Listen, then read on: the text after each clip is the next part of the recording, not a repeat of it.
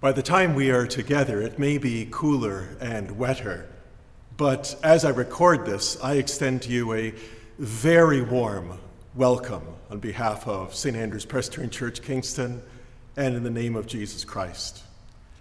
How thankful I have been this past week for a trusty fan by my desk at home, and for being able to turn on the tap once in a while to wet my head and enjoy the cooling sensation of evaporation.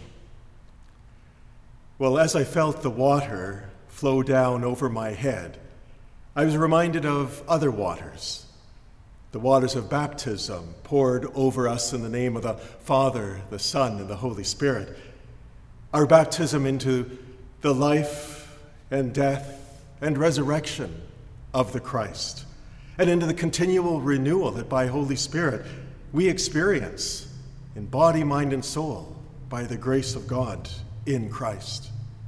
Whatever the challenges, whatever the day. Well, we begin this morning, this Sabbath morn, by placing ourselves in that great array of saints and sinners who have been gathered in Christ, by Christ, to follow him through life. Let us begin with a hymn of praise at the dawning of salvation.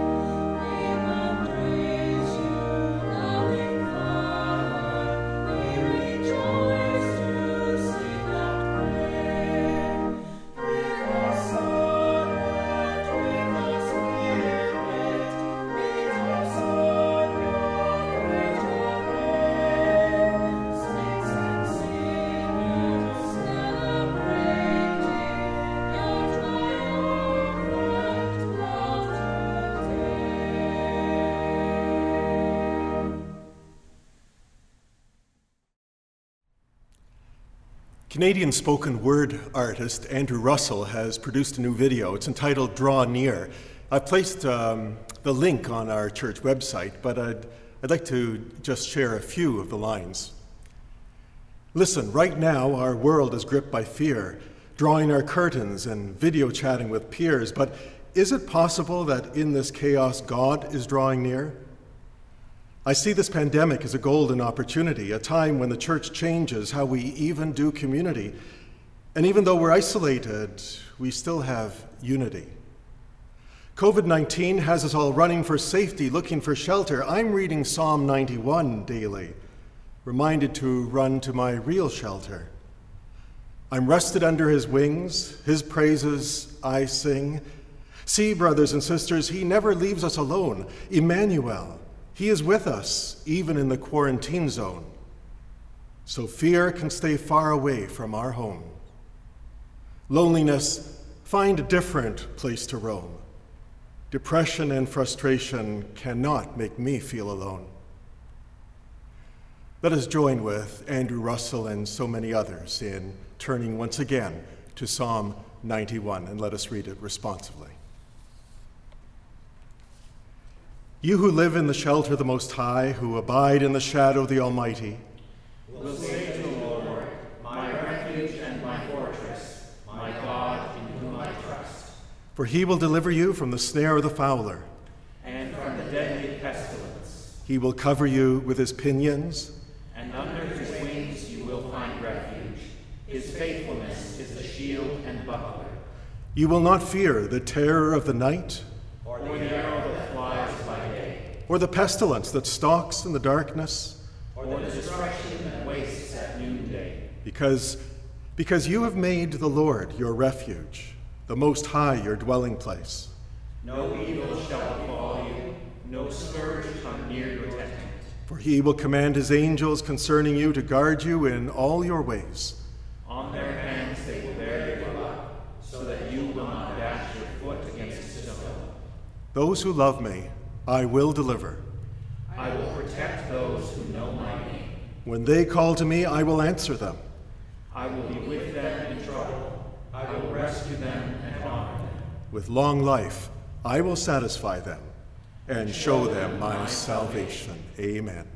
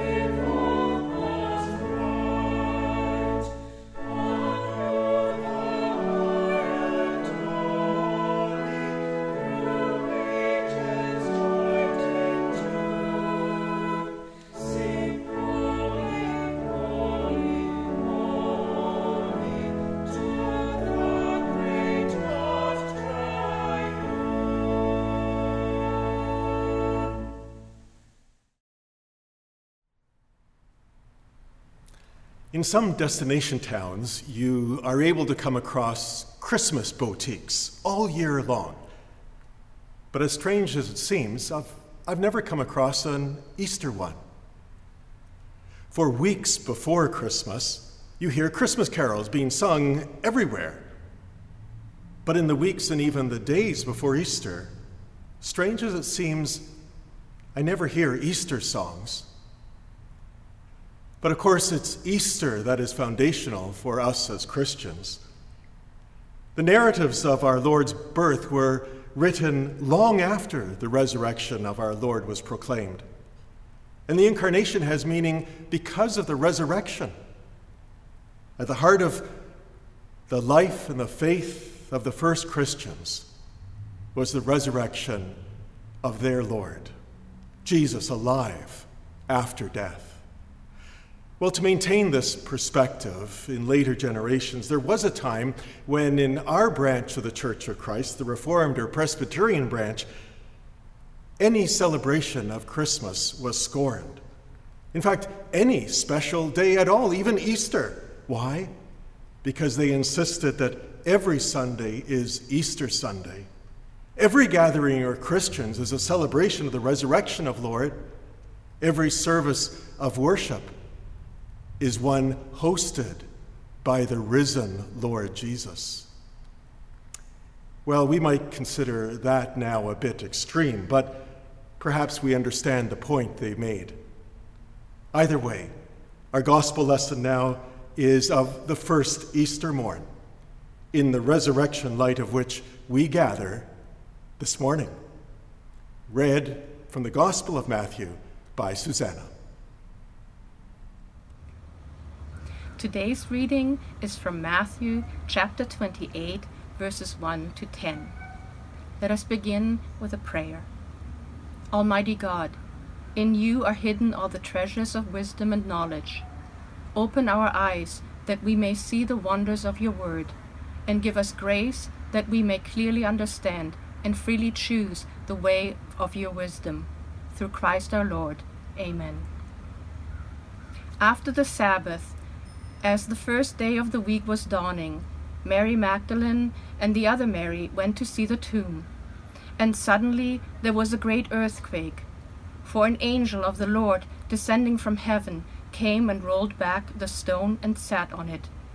His appearance was like lightning, and his clothing white as snow. For fear of him, the guards shook and became like dead men. But the angel said to the women, "Do not be afraid. I know that you are looking for Jesus, who was crucified. He is not here, for he has been raised, as he said. Come see the place where he lay.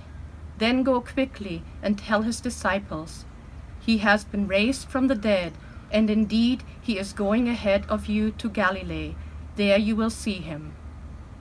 This is my message for you. So they left the tomb quickly with fear and great joy, and ran to tell the disciples. Suddenly Jesus met them and said, "Greetings." And they came to him, took hold of his feet, and worshipped him. Then Jesus said to them, "Do not be afraid. Go and tell my brothers to go to Galilee. There they will see me." Thanks be to God. Amen. Let us pray. Lord God, may the words of my mouth and the meditations of our hearts be found now acceptable in your sight, you who are our rock and our Redeemer. Amen.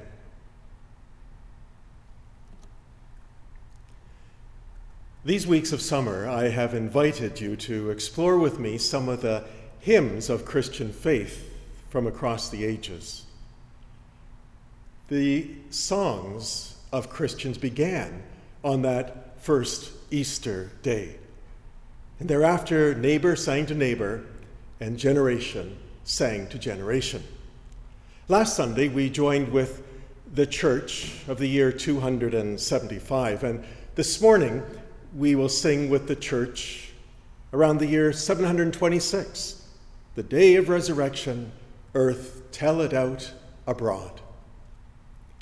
By this time, Christians had been singing their Easter faith for almost 700 years. Initially, they sang while they were being disowned by their families who worshipped other gods, or being persecuted by emperors who considered themselves gods. When Christianity was declared legal within the Empire of Rome, the followers of Jesus continued their singing now even more fully as they lived and shared their faith with their families and neighbors and with all peoples around them, with the Celts and the Gauls, the Saxons, the Franks. The hymn that we sing this morning was written by one who came to be known in English as John of Damascus. He was born around the year 676, a child of a prominent Syrian family who were Christian. His grandfather had been influential in helping the nation adjust to their new Muslim governors, and his father served in the court of the Umayyad Caliph. John was raised in a Muslim society, and his father encouraged him to study the Muslim books and also the philosophers of the Greeks, but always as a committed and growing Christian. As a young man, John felt the call to serve God in the church, and he found his way to a monastery near Jerusalem. John of Damascus, as he came to be known, was appreciated for his poetry and his theological writings, and in particular, his spirited defense of the use of icons in religious meditation and worship. Icon, the Greek word for image. Some came to oppose the use of icons in sanctuaries and in homes, claiming that this would constrain our ability to think of the Holy One who is beyond description, might even distract us as human beings. But John believed that a thing of beauty, an image of beauty, might actually create a space that God could fill in a wonderful way, that God could use an image as a medium by which the divine could reach out and touch us. Hear these words of John. When the invisible one becomes visible to flesh, you may then draw a likeness of his form.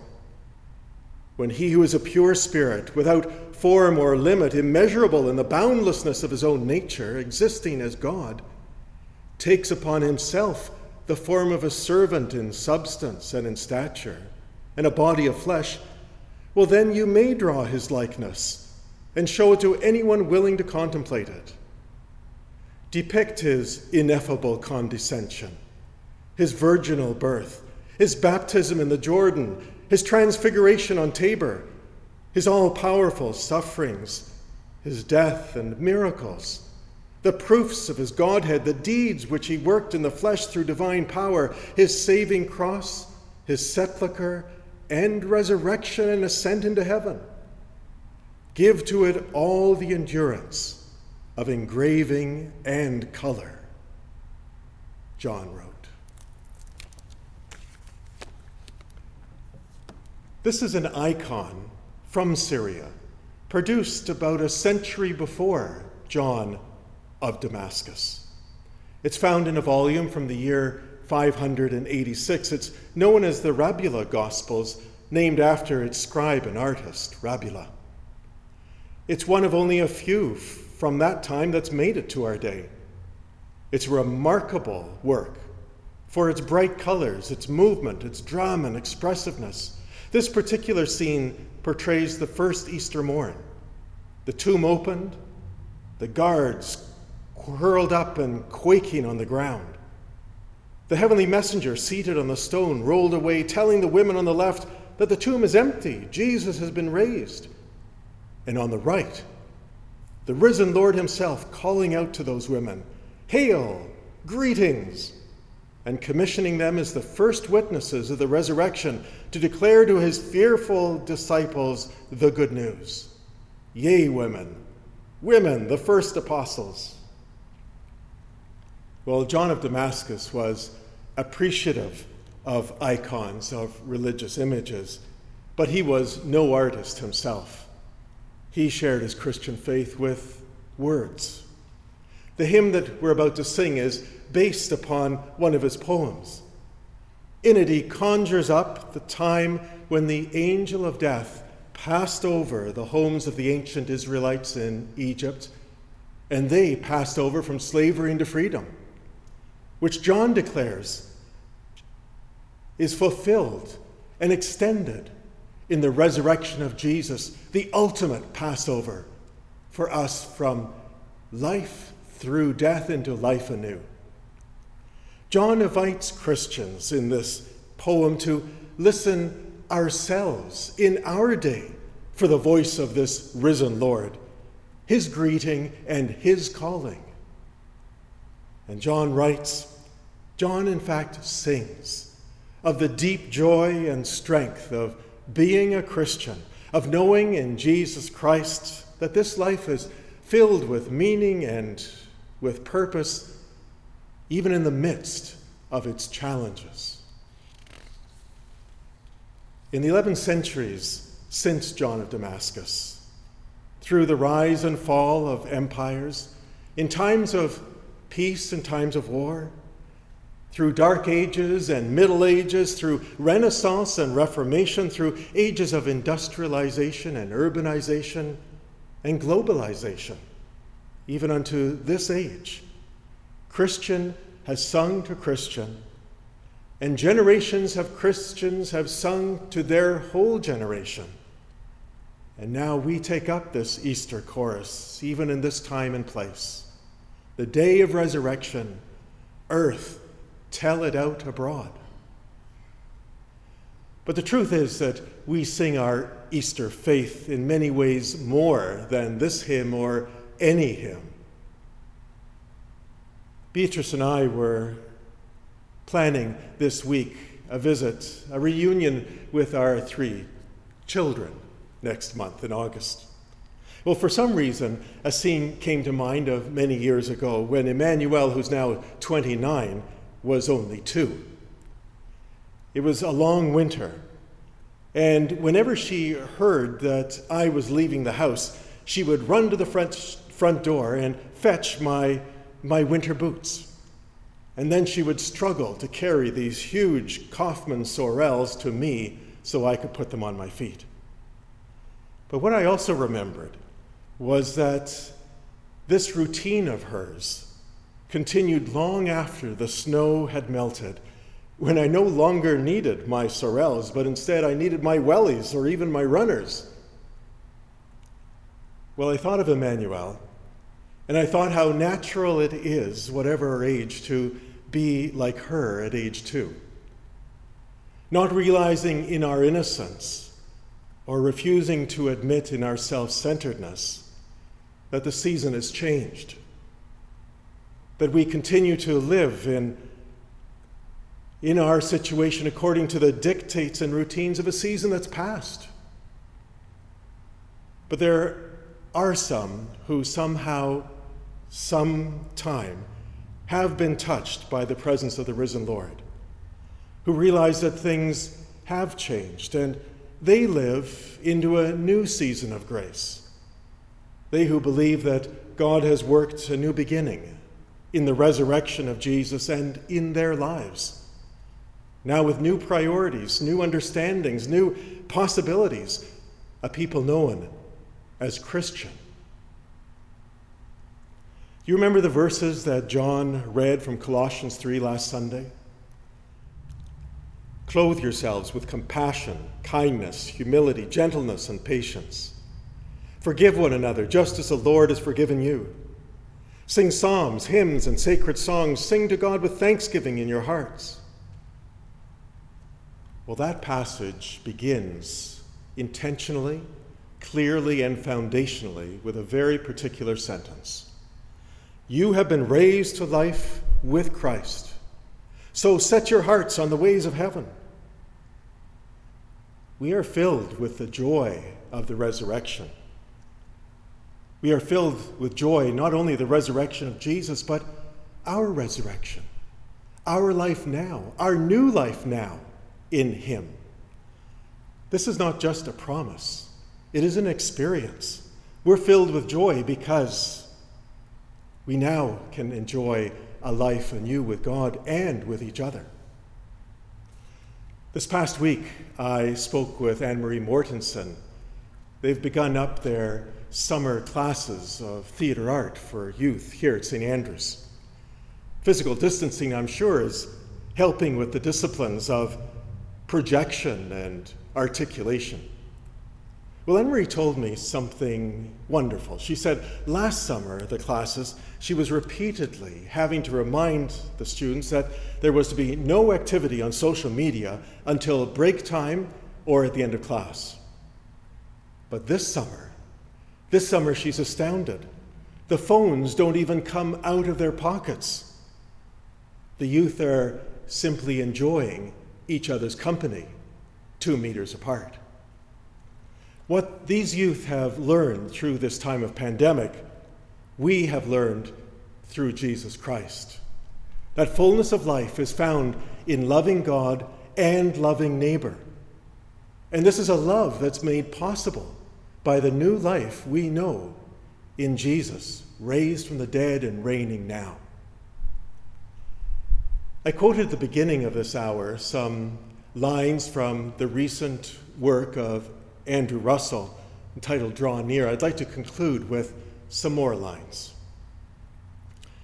Listen, right now our world is gripped by fear, drawing our curtains and video chatting with peers, but is it possible that in this chaos God is drawing near? This is the time, my friends, for the seeds of revival to grow, a time for our hurried people to lay low and live slow, a time to fall into his hands and for his children to grow close, a time to lift up our hands and know that he's close. This is a time where we need to encourage one another, share the good news to those paralyzed watching the daily news, tell them the truth about the one who healed the paralyzed and made them all new. He is the great healer and Savior who came to save us all. He is God, and this virus a wake-up call. So draw near, speak against fear. And I would add, sing with joy. The day of resurrection, earth tell it out abroad, for Christ the Lord hath risen, and our joy hath no end. Amen.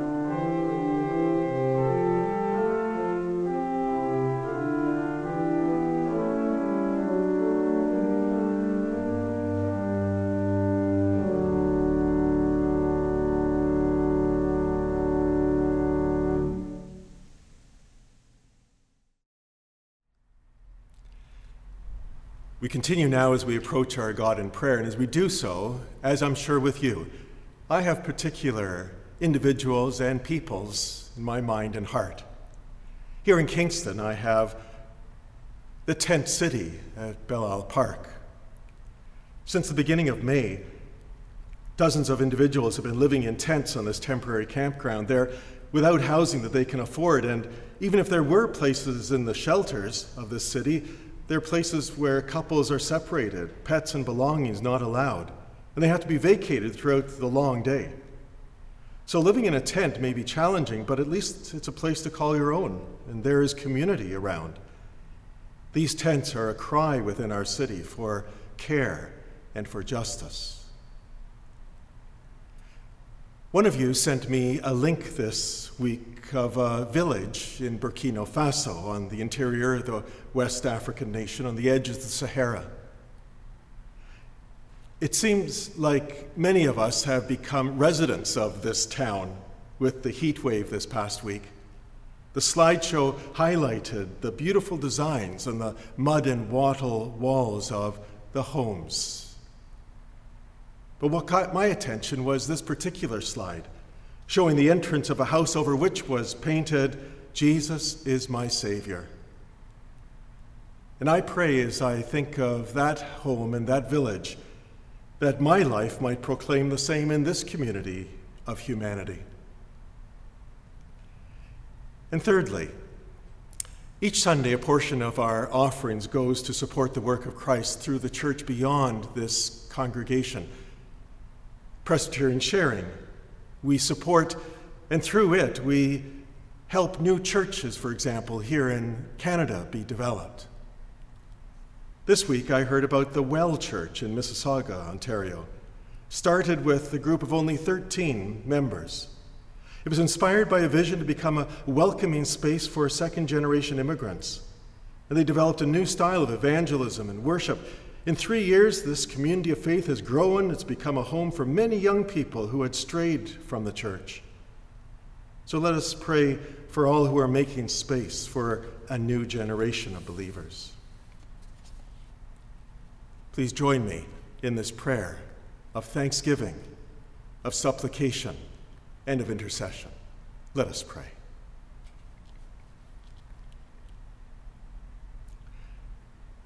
O God, beside rivers that have been flowing through millennia, upon rock that has witnessed generations of human history, O God, we approach you now aware how weak we are in every way and how transitory are our days. But you, O Lord, are from everlasting to everlasting, and you hold all times and peoples in your hands. You have made humanity in your own image. You've come running after us in Jesus to embrace us. You've breathed into us your own Spirit. Within our mortal lives, you've planted eternity. And in these common days, you lead us into truth and understanding. So now from this short hour and under the low ceilings of our homes, we lift up our lives to you. O God, you who are almighty and compassionate, hear us as we acknowledge that these days are hard for us. It's not just been the heat, it's the suffering. The suffering of those isolated and neglected in our crowded cities, of families fraying by insecurity, of communities coming undone by fear and frustration, of nations being divided by racism and violence, and of all creation suffering abuse. We hardly know what to pray, and yet pray we must. And so we pray, O great God of all, have mercy upon us. For all who suffer this day in body, mind, or soul, have mercy and hold. For all who are at work with protest and compassion in the face of powers and principalities, O God, have mercy and sustain. For all who bear the responsibility of leadership amongst the nations in perilous times, Have mercy and grant wisdom.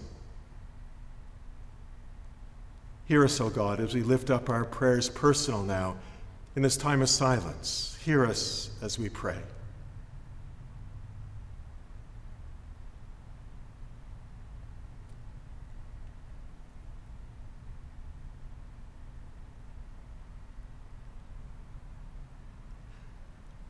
O God, even as we lift up these prayers of supplication and intercession, and entrust those names and even ourselves to your good hands, we also lift up our thanks for the deep joy that remains within us through it all. Thanks be to you, eternal God, for the resurrection of Jesus and for all that it promises. Because of his resurrection, we're no longer overwhelmed by what's wrong in us or in our world. For you've proven yourself able to bring new life even from the grave. Because of his resurrection, we no longer fear death. For Christ is risen, and his resurrection we share. Because of his resurrection, you've made us into a people who will not be robbed of hope, who shall not be broken. Christ is alive, and all creation will ring with joy, with justice, with love and praise. So all praise be to you, O God. We lift up this our prayer in the name of Jesus and continue in the words he taught us together to say, Our Father, who art in heaven, hallowed be thy name. Thy kingdom come, thy will be done on earth as it is in heaven. Give us this day our daily bread, and forgive us our debts as we forgive our debtors. And lead us not into temptation, but deliver us from evil. For thine is the kingdom, the power, and the glory forever. Amen.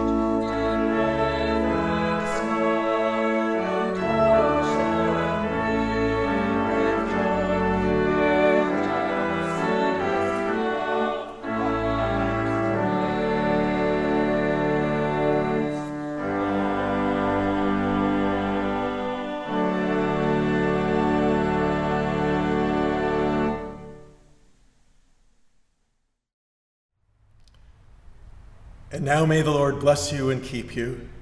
May the Lord be kind and gracious to you. May the Lord lift up his favor upon you and grant you peace this day and your every day. Amen.